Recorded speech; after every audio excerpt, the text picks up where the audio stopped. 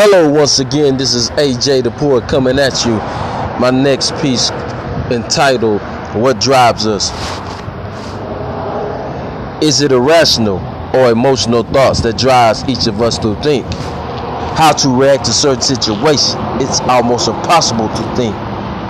Is it our beliefs that allows us to have faith in God? Can that same thing cause us to live a lie? What drives us to do or be psychopathic thinkers? It can also be our sins overcomes us so much it causes us to be consumers and maybe, just maybe, unbelievers. What drives us to our most inhuman state is truly emotional, because if it was rational, it would cause us to think. Thank you. Once again, this is AJ the Poet coming at you, entitled, What Drives Us? Peace.